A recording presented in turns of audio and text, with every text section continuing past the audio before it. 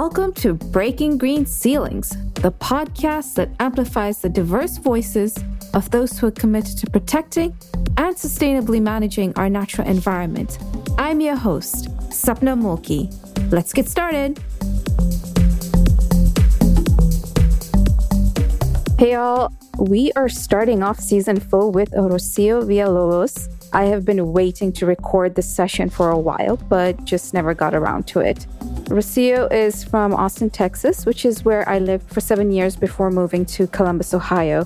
I wish I had known her before we moved because Rocio has acquired power to her, which has manifested into the amazing work she does for her community and the environment.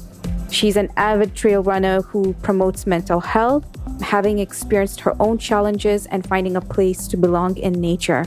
She runs to promote Indigenous values around running to heal the soul and healing one's relationship to the land.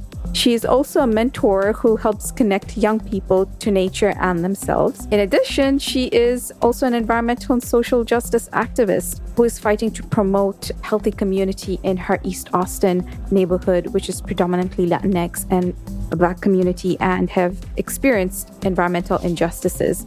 Last but not least, she is currently working with the City of Austin's Equity Office as an Immigrant Affairs Coordinator. And in this part of the conversation, we talk about what is the role of government in promoting equity and how do they do it responsibly while still coming to terms with some of the oppressions that they have caused historically. You'll see what I mean by quiet power when you hear Rocio speak about her work and her experiences. I highly recommend that you follow her on Instagram because that energy comes through as well. I really look up to Rocio because she's ultimately the well-rounded human being that I aspire to be. And she works very hard to be that. And it's a very intentional process. And I hope that you feel the energy that she brings to this conversation and to her work. And I'm really honored to have the season begin with her.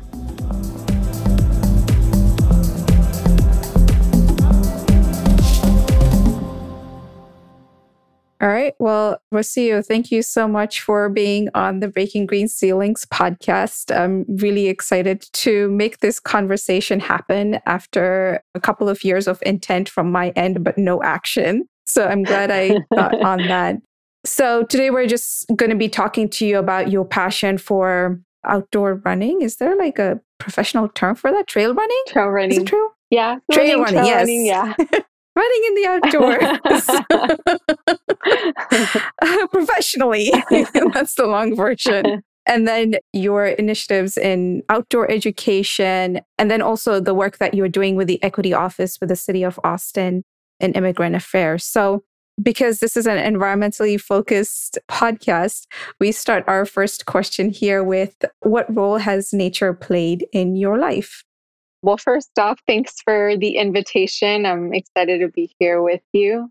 I think if you had asked me this question even 6 years ago, I might have given a very different answer because the truth is that nature was always there, shaping my experiences and my reality in different ways, but I hadn't been attuned to the way that it was shaping my reality and my existence. So when I was younger, I grew up in a neighborhood that didn't have a whole lot of access to parks.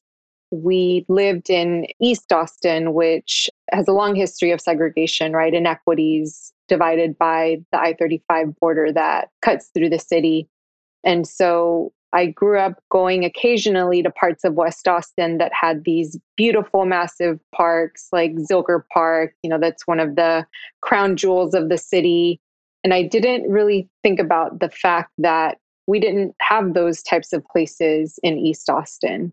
I think there was a report that was released a few weeks ago, and there's some other information prior to that about the fact that there is less tree canopy cover in East Austin, and it's similar in other cities. And this creates hotter conditions for people to even be able to be outside and enjoy spending time outside.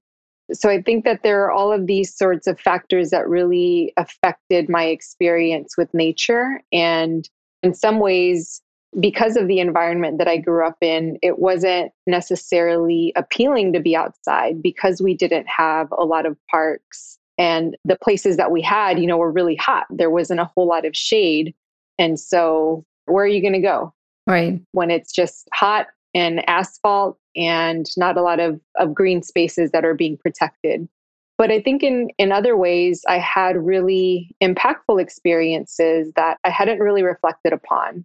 One of those for me was the road trips that my family would take to visit family in what's now central Mexico. My dad has family in Monterrey, and my mom has family in the state of Guanajuato. And whenever we would go and visit, we would always look for these mountains. They were called El Cerro de la Silla. And that was sort of our marker to let us know that we're almost at our destination. And there are these beautiful mountains. They're unlike anything I had experienced or seen in Austin, in Texas, because we stayed pretty much just in the Austin area. It always just felt like coming home, even though I didn't spend a whole lot of time there in Mexico with my family, with my extended family there. But there was always something about it that just felt like coming home. I think now that I've reflected on those experiences, I can see my life was very much shaped by the nature and the lack of access to it at times, but it was always there, kind of shaping my existence and my reality. And the fact that certain communities and neighborhoods have been designed specifically with less access to amenities, right? Like parks, or even just things like tree canopy cover. I think now I more actively and explicitly search for that connectedness to the land and to nature. I think in many ways because I didn't have that growing up. And it was once that I got out there on the trails, visiting parks, whether it was local city parks here that I had just never been to because they were in West Austin, which had always felt off limits to me as a kid, or now visiting state parks and national parks. It almost feels like at times I'm sort of trying to make up for that lost time in some ways, but really it's just feeling so grounded and feeling at peace and realizing how much my body and my mind need that time outside to feel at peace and to feel balanced. Right. And to feel like this is your home, like you said, in mind and spirit. So, as you know, I lived in Austin for 7 years, and I hardly ever met any local Austinites. They're kind of rare. Yeah. But I'm glad that I got to, virtually meet you, but also just get to know about you. And that was like 2 years ago after I left Austin. And I was like, dang it, how didn't I get on Instagram before and look for you?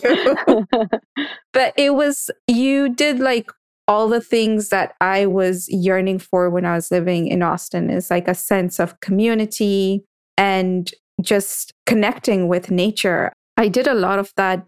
It started just mostly out of need because I adopted a dog who was really high energy. And so then I had to start looking for parks to let her run about and let some of that energy out.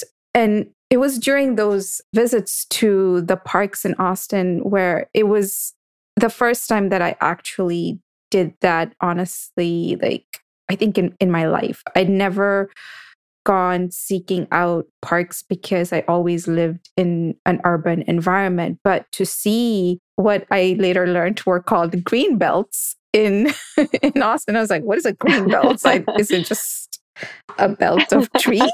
A lane of trees? I don't know. But Austin has like some of the most beautiful parks I have ever seen, like city parks. And these are like legit parks with rugged trails, really beautiful landscapes and rivers. And as you were talking about living in East Austin, I was like, wow, so close yet so far. Yeah. Right? Exactly. It was just right in your backyard, but it wasn't that easy to get access to it because East Austin to Zilker is probably, without traffic, is like maybe 10 minutes, 15 minutes. Yeah, it's 15, not 20 that minutes. far. Yeah. Yeah. And then you were talking about the urban heat island effect that you were experiencing growing up. And that's something I didn't think about. East Austin must look very different from you today than it did when you were growing up. Is there more tree canopy and more parks now? I think that's the direction that the city is moving in. On the one hand, it goes hand in hand with some of the equity work that the city is engaging with. And on the other hand, it also feels that it's only happening because now the residents in pockets of East Austin, the communities there are becoming wider, right? And the communities that are wider are used to having their voices heard. They're more vocal about what they are used to and what they see as lacking from the neighborhoods that they're moving into. So I think that sort of green gentrification, right, that we are now having to contend with. These new developments that are going up, and the amenities include access to green spaces and park improvements with nearby city parks. And I think it's a benefit. And I also consider and think about the loss that has occurred for that to happen. Yeah. I didn't hang out much in East Austin, just a few times, but not enough to be familiar with it. I lived in South Austin. But the parts of East Austin that we did end up visiting were mostly like the gentrified parts of the city. And it just made me curious to know, is the city doing anything to try and help the kind of original residents to be able to stay in East Austin, as the cost of living is just almost, it's ridiculous now. And the cost of housing is so high in Austin. So based on the work, I'm not sure if you do any of that work with the equity office with the city of Austin, but are you familiar with if they're doing anything to kind of retain the original families? I will say that I think that there's work that is in the beginning stages, and in some ways it feels too little too late, right? When I think about the number of families, the number of Black families in particular that the city has lost over the years. There is a focus now on displacement prevention with the city's housing and planning department. And I know that the city is in the process of hiring its first chief resiliency officer. And they're going to be tasked with building an office of resilience that is focused on how do we create communities, neighborhoods that are able to endure, withstand severe hardship, right? When it comes to things that we're now seeing with the pandemic and the economic impact of that, on top of the impact of potential natural disasters like what we experienced with the winter storm. So they're going to be tasked with looking at resiliency in a broad way.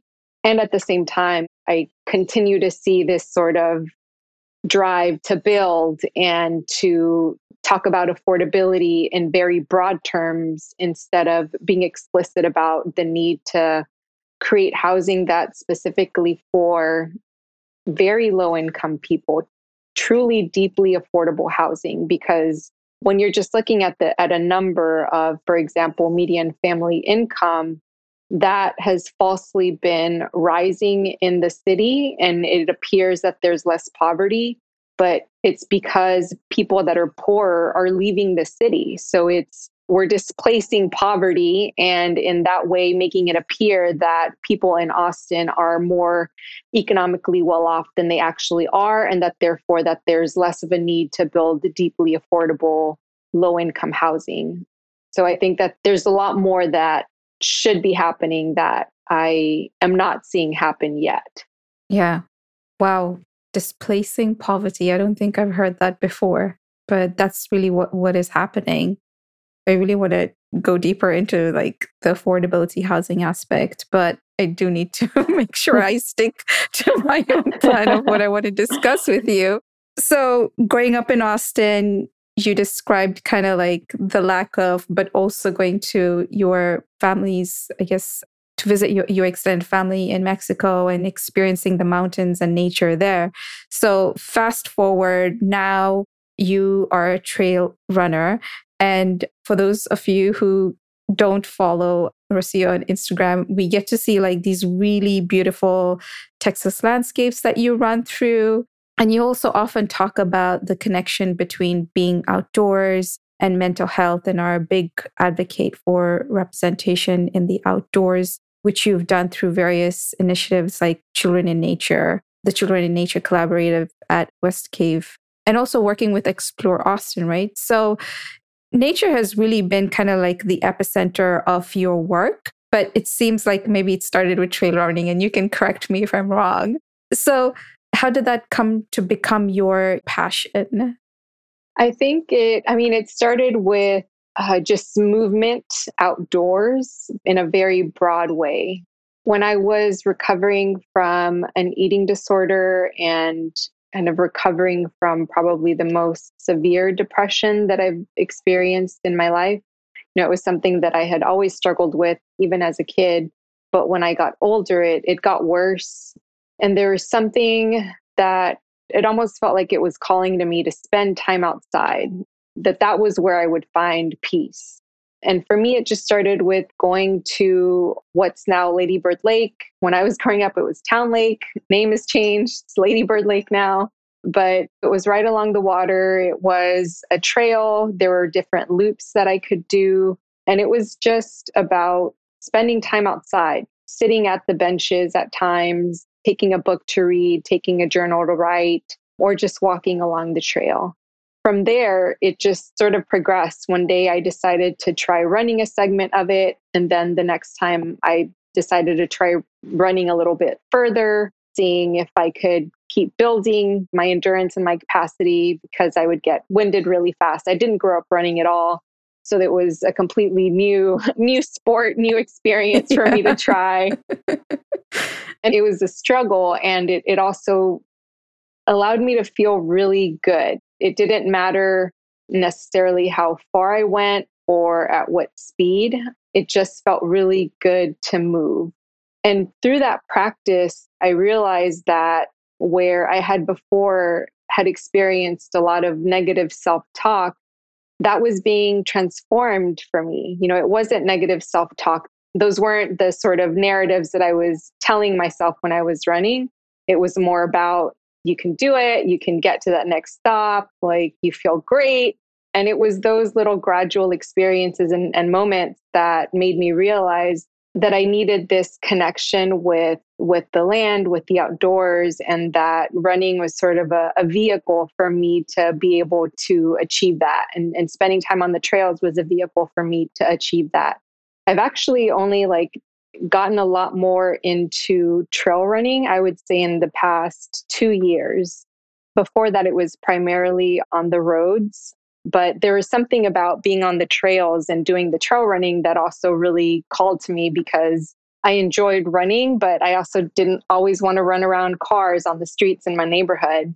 And it felt like a really great way to begin to bring together two of the things that I was really interested in, which was, visiting state parks and checking out their trails and running. And so I started to combine the two and realized how much more I loved running on the trails than running on the roads, and just kind of took off from there. Yeah, I've always wanted to take up running, but I've just come to terms with the fact that I don't like running. I'm just like, I am bored and I have no more breath left in me. And I don't run very far.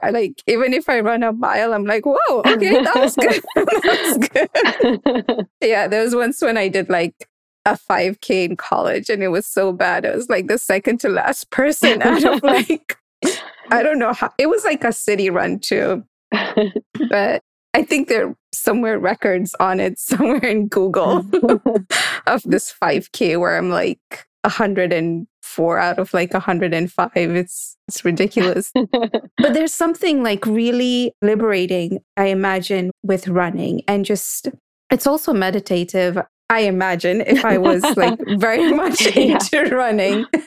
And the other thing that's not so appealing is the urban running. It just feels like you're carrying the stress of urban environments with you, unless you're in a really cool Park, which Austin has a lot of those. So I'm just curious to know, do you have an overall favorite trail and then maybe like a trail in Austin? But maybe you don't want to share the trail in Austin because then everyone's going to go there and you're like, So I No, don't know, like maybe off a park, a state park.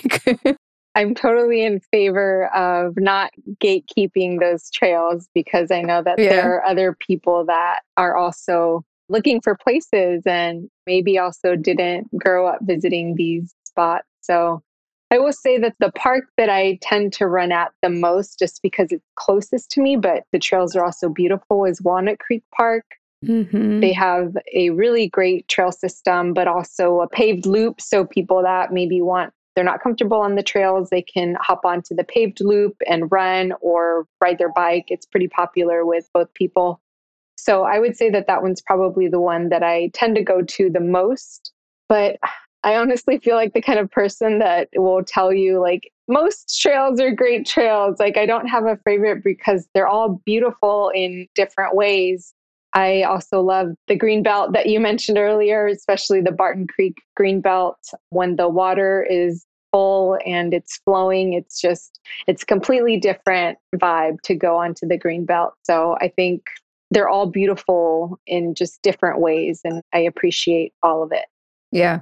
I'm curious to know, as an advocate for people of color being more in the outdoors, when you were starting to kind of like discover or kind of make your connection with the land, with the space, did you ever think to yourself, like, oh, I'm like this brown woman running in this green space and I wonder what the other runners are thinking. I don't know. Like, what was your experience of like your own identity as a person of color and the spaces that you started to go into and discover?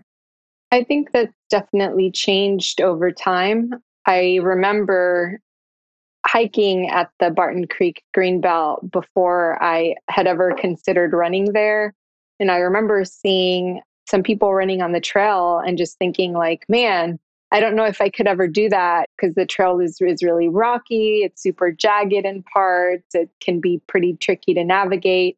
And so I think I went from not necessarily being able to see myself doing the thing to intentionally kind of like carving out that skill or creating that skill for myself and taking up space on the trail because I still don't see a lot of people that look like me on the trail when I'm running. And, I also have long hair that I wear in braids and I've got tattoos on my arms. So I stand out for a number of reasons.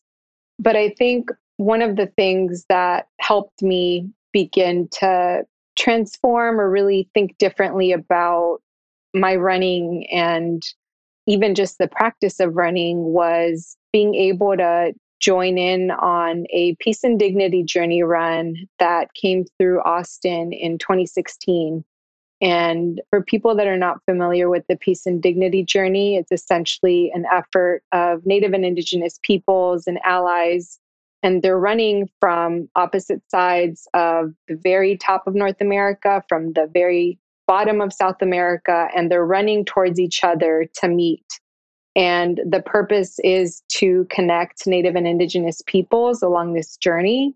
And essentially, it's a prayer for unity amongst Native and Indigenous peoples and a prayer for the preservation of culture and traditions and communities. And I think even just joining one of the runs when they were here in Austin, or a couple of the runs when they were here in Austin, just really made me think about the practice of running as prayer and as that meditation that you mentioned before.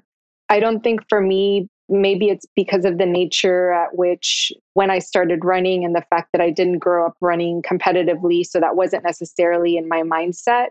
Running for me has served that sort of purpose of healing, of finding my confidence, of having it be a way that I felt stronger as a person.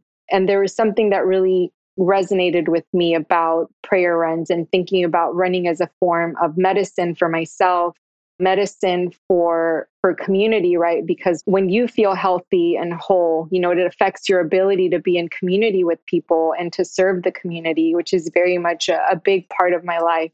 And so I think those pieces sort of helped shape the way that I thought about myself as a runner, in the sense that Native and Indigenous peoples have been running since forever.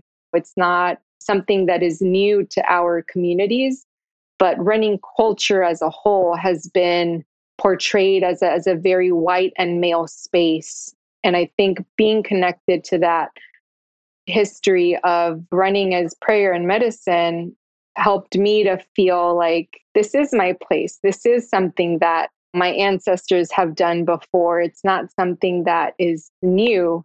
It's part of a very long tradition. And I think all of those things have helped me feel more at home on the trail and to feel like this is really, it's a natural thing, but we've been made to feel like we don't belong or that we don't have any sort of prior history of being involved in this way. Yeah.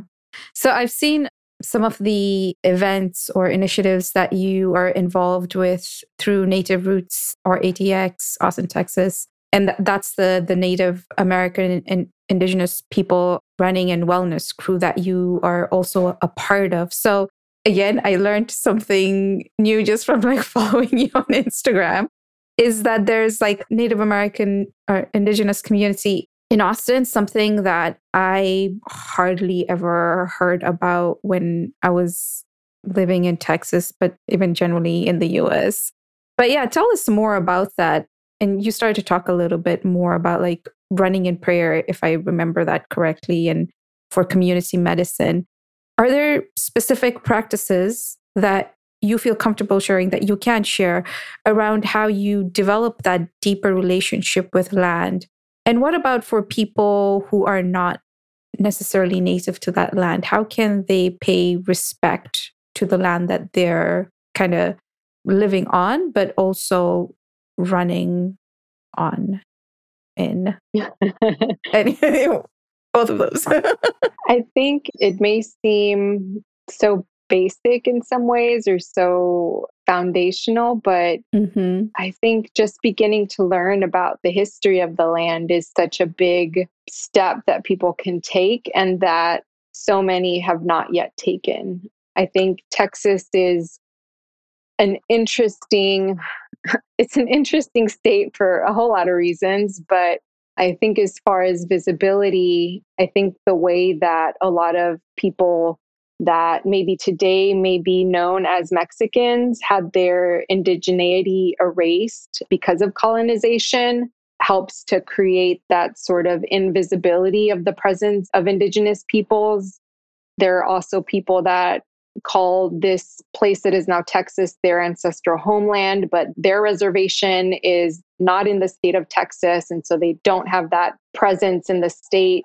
So it's this interesting mix of people that are here, but also people that have been displaced, and the way that that has affected our ability to develop a stronger presence and visibility for Native and Indigenous peoples in this region. And I think that, again, beginning to learn some of that history can be a really important way to raise awareness that there are Native and Indigenous groups in this region, in this state, that are present and that are active and are trying to do the work of preserving culture and traditions. For me in particular, I had the experience that many others have had, that their ancestors, their grandparents or great grandparents learned that it was better for their survival to assimilate than to hold on to their indigeneity, right? And so they chose to learn Spanish, for example, at the expense of their indigenous language. And there were these trade-offs that occurred for survival because people didn't feel like they had another option, that there was another way. And with the sort of community that we're trying to create with Native Roots is to bring Native and Indigenous peoples together, and also to bring people together that are interested in the learning and the honoring of that history of Native and Indigenous peoples in this area. Because we know that it's not something that we can do by ourselves, right? This is something that creates a much broader movement, broader involvement. And part of the work too is helping to shift the way that we think about movement and wellness, right? And even just that distinction between wellness being seen as something that is individual and solely your responsibility, as opposed to wellness being something that we can achieve in community, but also something that is affected by our broader environment, like the way that I mentioned lack of access to parks and the heat islands, right? If you can't go outside and move and take care of yourself in that way, your health conditions it's going to look very different than somebody that has all the time to be outside, has access to these beautiful spaces. So it's sort of this recognition too that our wellness is much broader than just the individual actions that we take. It's also connected to these broader systems of oppression that have been created and that also have an impact on our lives and our health and our well-being. Mm-hmm. Speaking of wellness and the voluntary work that you do with Explore Austin, Explore Austin is mostly working with youth and helping them connect with nature. Is that correct? Mm-hmm. So how do you help these kids make that direct connection between like spirit, practice, wellness, and their teenage minds or their youthful minds? Or they're like, I don't see it. Therefore, well, I'm assuming, I don't know if that's the reaction, but like, what's your experience like when you try to connect those two? It's definitely a piece of it. They are very much teenagers. We started with them, my group. So I guess I'll backtrack a little. The way it works is when you sign up to volunteer as a mentor, you're assigned a group of girls that you work with. They're called explorers. And the goal is for you to stay with them until they pretty much graduate high school. So when I met my group of explorers, they were finishing sixth grade and getting ready to start seventh, and they are now in 11th grade. So it's been a few years. And I would say the piece that I've seen shift the most over time is their sense of confidence when it comes to trying something that is new or difficult. And it can still be a struggle, but I think the beauty in that is that we as mentors are not expected to come in as volunteers having all of this prior knowledge or experience with doing things like rock climbing or mountain biking. The first time that I ever tried rock climbing was with Explore Austin. But it's really about also being in a space where you can see other people that are, in this case for the explorers, people that are older than them that are also struggling with learning something new and challenging, but you're doing it together. And I've certainly experienced my confidence grow right alongside the explorers in the program.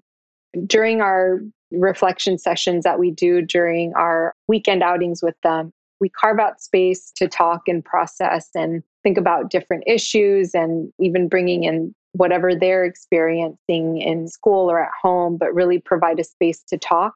And I think that there's been a growing sort of recognition that we can find peace in the outdoors, and it's okay to struggle through something, because even if you maybe don't succeed in the way that you would want to have succeeded, it's still something new that you tried. It's still a way that you pushed yourself out of your comfort zone. Right. So once we're able to get them into a space where they can like think more introspectively about their growth and their change, we can have some powerful conversations. And we also just have a lot of like goofy conversations with teenagers. Yeah. So it's a good mix. Yeah. Do you ever wonder what your life would have been like, or just like your perception, outlook towards life if you had a similar opportunity? I think about that. Sometimes I think I would have actually ended up in environmental science, something to do with the outdoors and science. I actually started at the University of Texas here in Austin in their mechanical engineering program. And I was always really good at math and science. I loved it. And I didn't feel that connection to the thing that I started out with as my major. But I think that it's because I didn't know that there was this whole world of opportunities that existed as far as possible career paths. And that's another part of the work of Explore Austin, kind of thinking about What are the paths that you can take? There are these options that exist, but there's also this that exists. And I think it's been really important for the explorers that we work with to be able to see that there are so many more opportunities than we might realize. But a lot of times it's really what we see as possible can be deeply influenced by what is immediately around us. And if you don't have family members or friends, people that you know in your life that have pursued X, Y, or Z as a career path, you don't even know that it exists or it seems impossible to get there. So that's why I feel like I would have probably gone into something having to do with environmental science had I had a program like Explore. I guess like you still are an environmentalist in a sense, like you still know a lot about nature regardless of whether you got a degree or not. And I know I keep saying that in these conversations because when you feel like this is your calling, and in today's age, there's very little that's holding you back to learn more about something that you're passionate about. So yeah, I'm glad either way, degree or not, you still kind of found yourself being an advocate for not only environmental sustainability, but also sustaining the communities that depend on the natural environment and those who are not so fortunate to have access to that.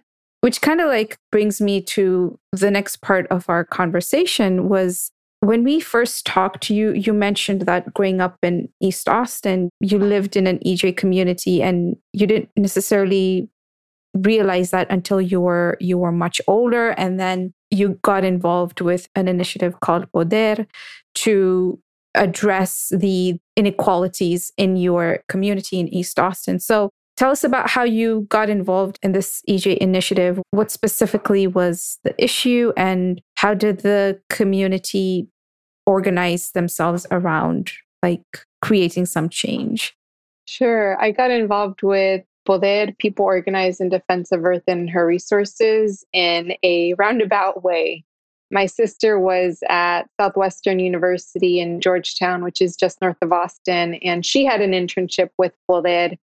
And Poder has a summer program called the Young Scholars for Justice program. And at the time, there was a member of the YSJ that was having some trouble with math. And I was good at math. And my sister actually asked me to come in and tutor this member of the Young Scholars for Justice so that she could pass her math class. She was taking it over the summer. And so she just needed some help so that she could get that over with. And so I would go into the office space and I overheard all of these conversations that they were having about race and racism and the history of the city. And it was those conversations that really began to shift the way that I understood my surroundings because I didn't know that history before. I didn't know that so much of what we now see in Austin was shaped by the 1928 master plan. That very plan both created the so-called Negro district that segregated Black people into East Austin, but that also ended up pushing other people of color into this area. It also allowed for toxic industry to be zoned next to residential places. And that was when I made the connection, like, oh, that's why there was an oil tank farm that I walked by when I was a kid and going to elementary school. And the whole reason that Poder got created was to get rid of those very oil tanks that I had walked by every day on my way to school.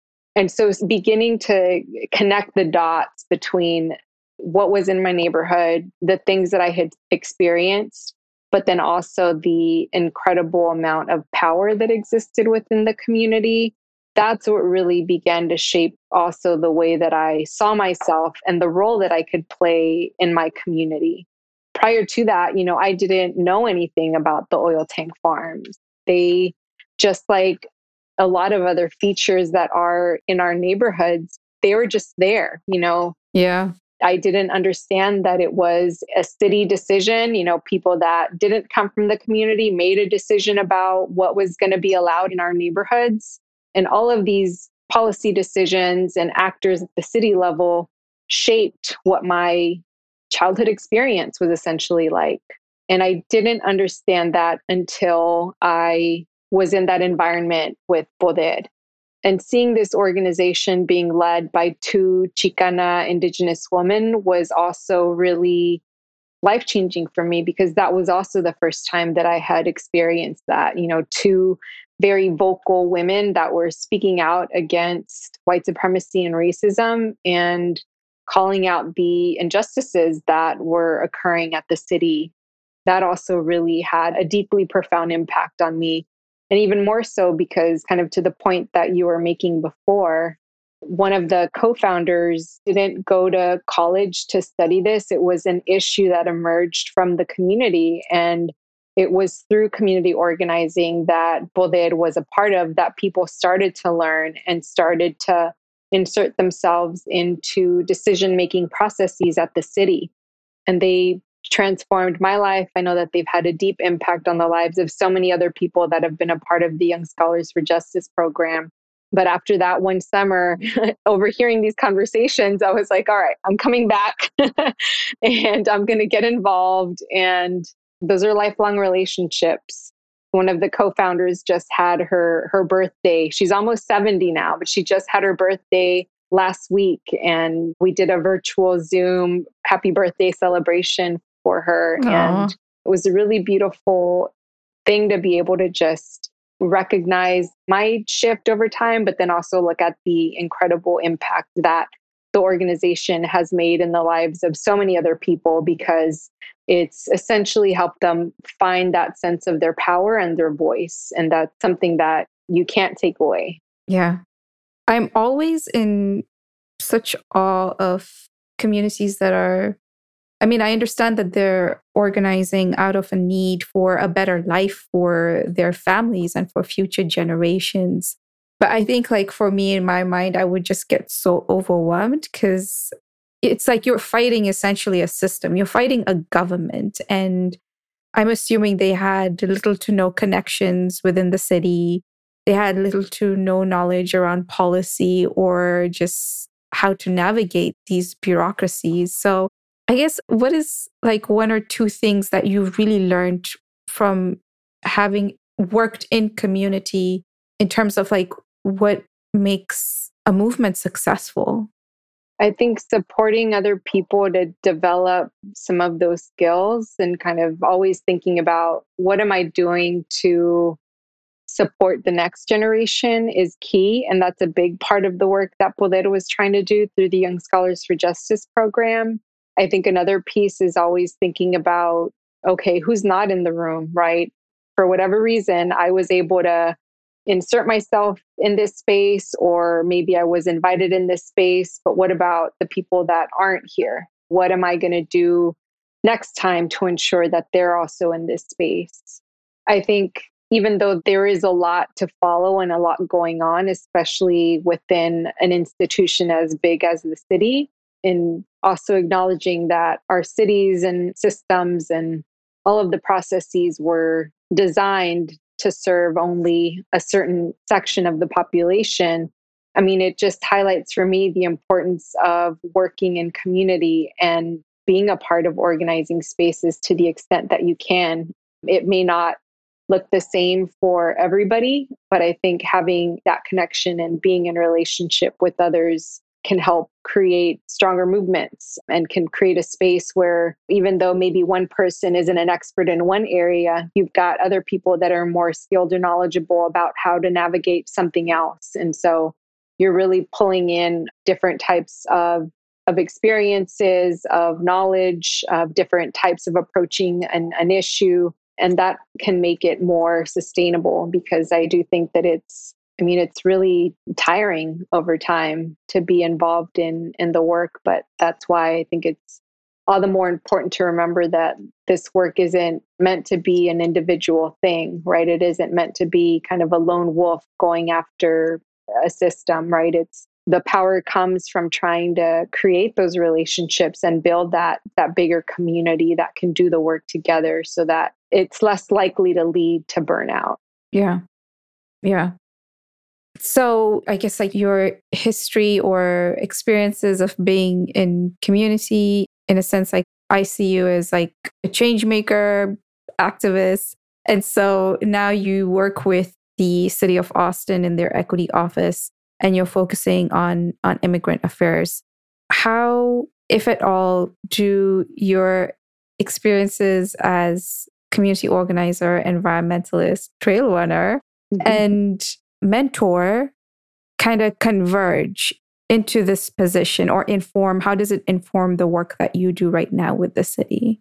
I think in many ways, right? Because my background is in the field of education. And I think the work of the office in many ways is about education and kind of thinking about the kind of work that we need to do to help bring people along.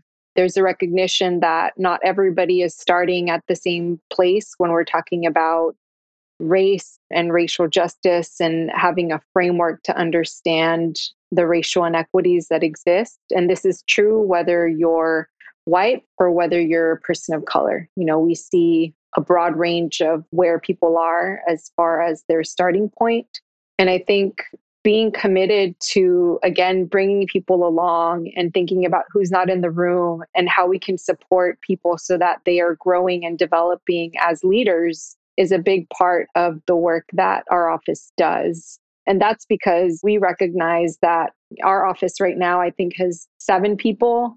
7 people alone can't do this work citywide. Yeah. We need to be in relationship with people both in the city, but also in the community. Because if we're acting from a place of assuming that we have all the answers, that's going to lead to really continued like disparate outcomes for community.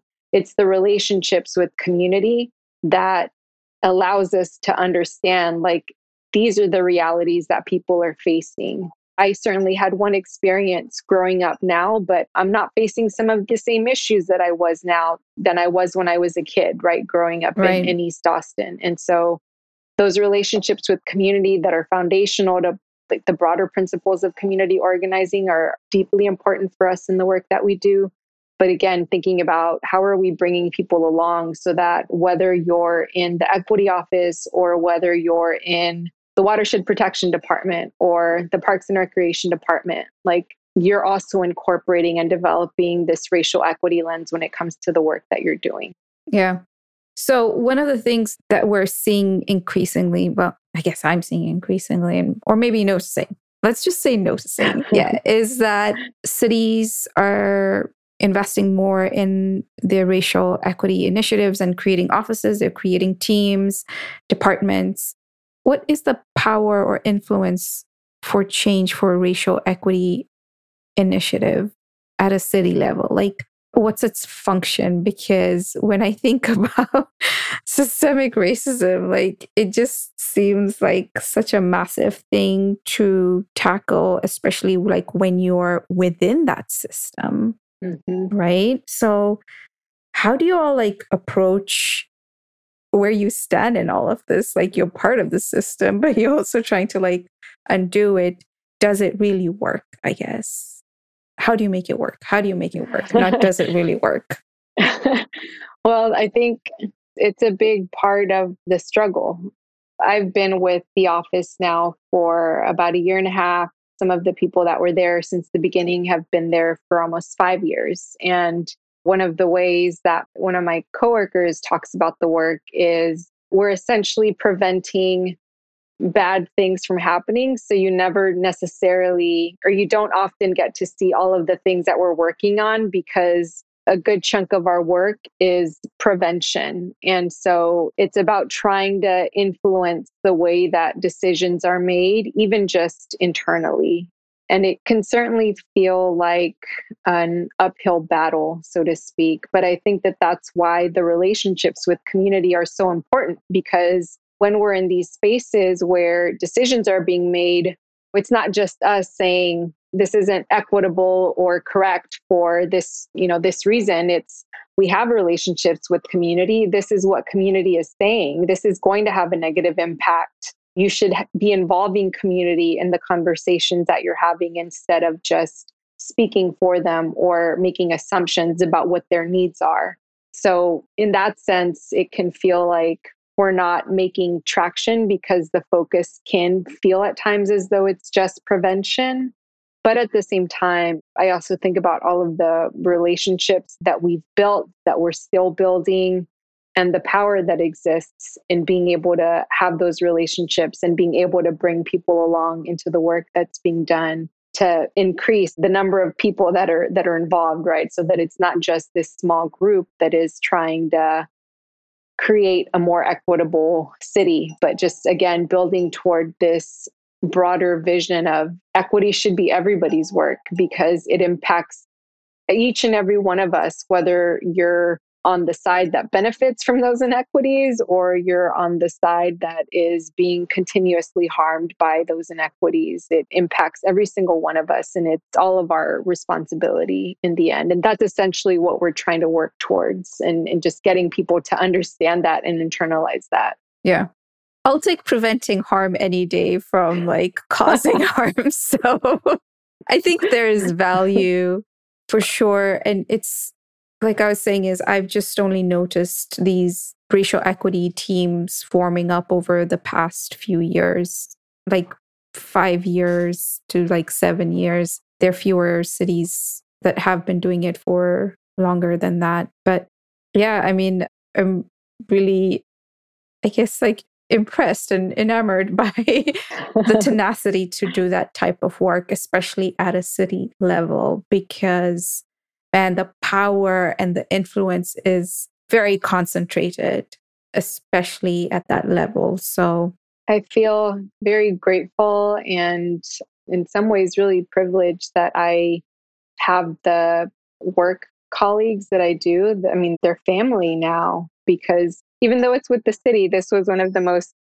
jarring things for me to sort of to take in. But the work environment is the place where I've felt the most supported as a worker, essentially, but also kind of recognizing that this is the work that we're doing is deeply personal for all of us. And we need to have those strong relationships in order to do the work. Yeah.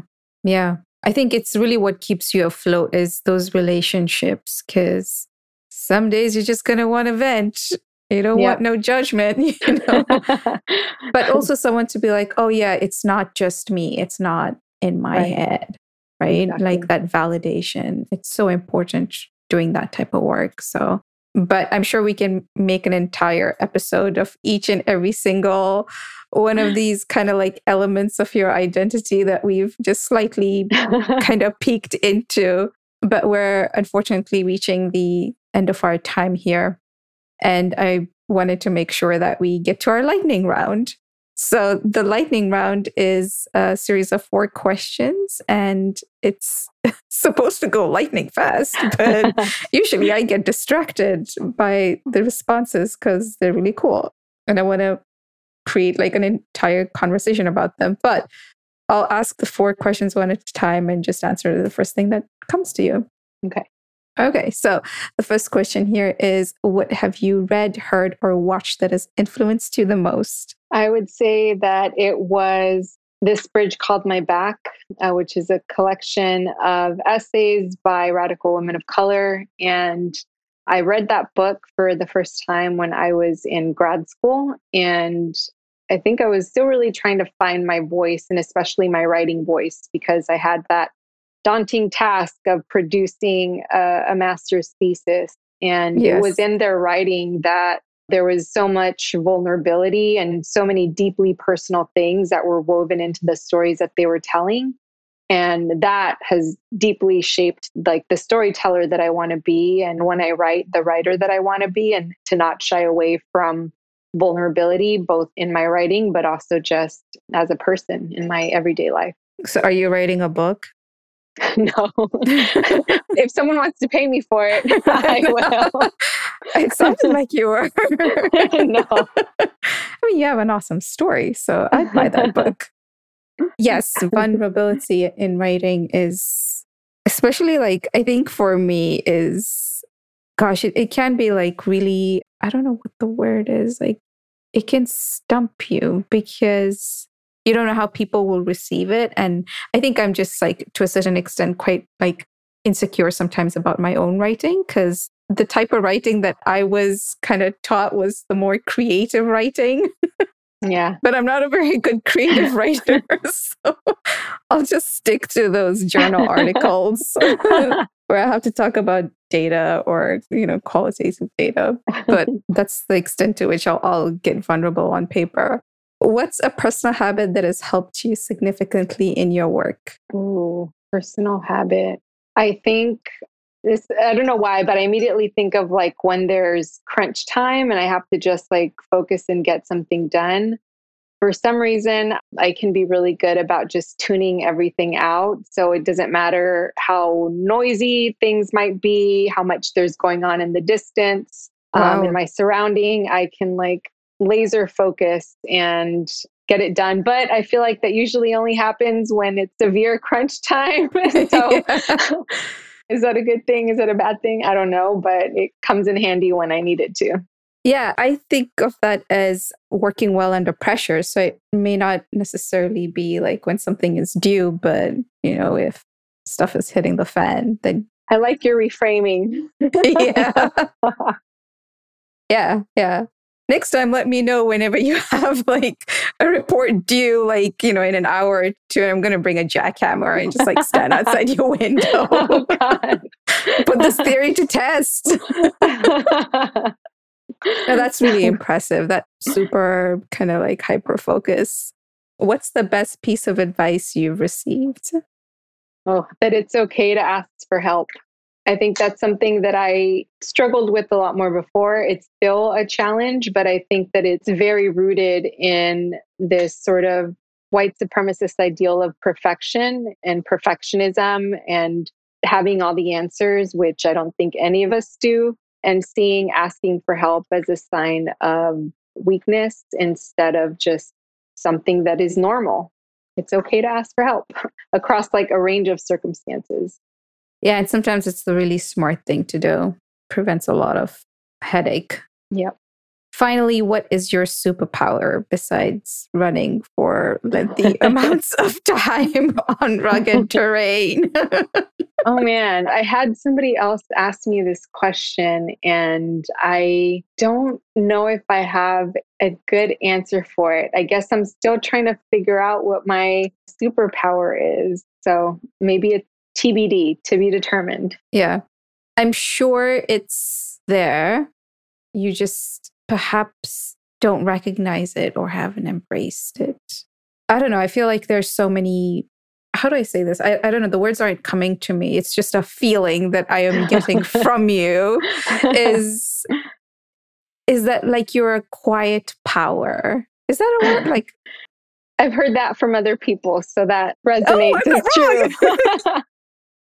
Yeah, I feel like you move things, and I don't mean that like in a scary way, like moving objects, but like that would be cool too. Yeah, that would be actually, as I think about it for like half a second. But yeah, like you have this quiet power to move people like into like, I don't know, like it's a very calming kind of energy or vibe that I get, but it's one that creates a sense of like empowerment and entitlement in a sense, like in a good way, like, yes, I can hold this space, like I deserve to hold this space. I appreciate that. Thank you. Yeah. And I was just thinking about like when you are mentoring your kids at the Explore Austin, I think it takes a special kind of person to be a mentor. I don't think everyone can be. And especially to youth, when they have so much going on in their lives, but to have a space where they can actually kind of just be, but also get like the guidance that they do and not get any kind of judgment. Yeah. And I feel like you kind of like transfer good energy to create a sense of like confidence and empowerment. Good. I try to. I was like thinking in comic strips, like how this like energy is like coming out of you, like the Care Bears, and it's just like, Oh my God, I love that. By like a Marvel version. Yeah. Oh, we should just like make a shirt of that for you, but not of a Care Bear, like a Marvel version of you and the energy just like coming out. Cool. Well, before I go into any other rabbit holes here. So the other thing that I do ask is, how can we follow you on your journey? Quite literally. I am most active on Instagram at the Chicana Explorer, so people can find me there. Very cool. And then finally, is there anything else you would like to add? I think the only other thing is I'm just kind of thinking broadly about where people are on their journeys, to just remember to have grace for yourself and to also extend that grace to other people, because I think that helped me deeply in my own growth and development, and just kind of goes back to that notion that nobody is perfect. We're going to make mistakes. There are things that we're going to look back on and maybe not feel super proud of, or just kind of cringe in horror a little bit. But just remember that that was part of your journey, and you were able to continue because people extended grace to you. And so it's important to continue to extend grace for yourself, but also for other people as they're on their journey too. Yeah, that's really good advice, which I also got from a meme. It's this meme. I don't know if you've seen it. I haven't seen it like being viral or anything like that, but it's a saying of like, if you ever think back to something that you did and it makes you cringe, that's okay. It just means that you've grown as a person, right? It has like, yeah. And the meme is like a husky with glasses, and right next to it, the husky is a whiteboard with those words. It's like, yes, that for some reason that has stuck with me. I'm like, yes, because when I think about like things I've done like throughout my life, I'm like, ugh, that was like not cool, or like, ugh. It's like, all right, it's okay. At least now you know that that was not cool. Then you've learned. Yeah. Cool. This is a great conversation, Rocio. Thank you so much for your time, for your wisdom. I'm so grateful that you were willing to make this happen. I feel quite humbled to have you on the podcast and to add to it. Like, that means a lot to me. So thank you so much. No, thank you again for the invitation. My honor.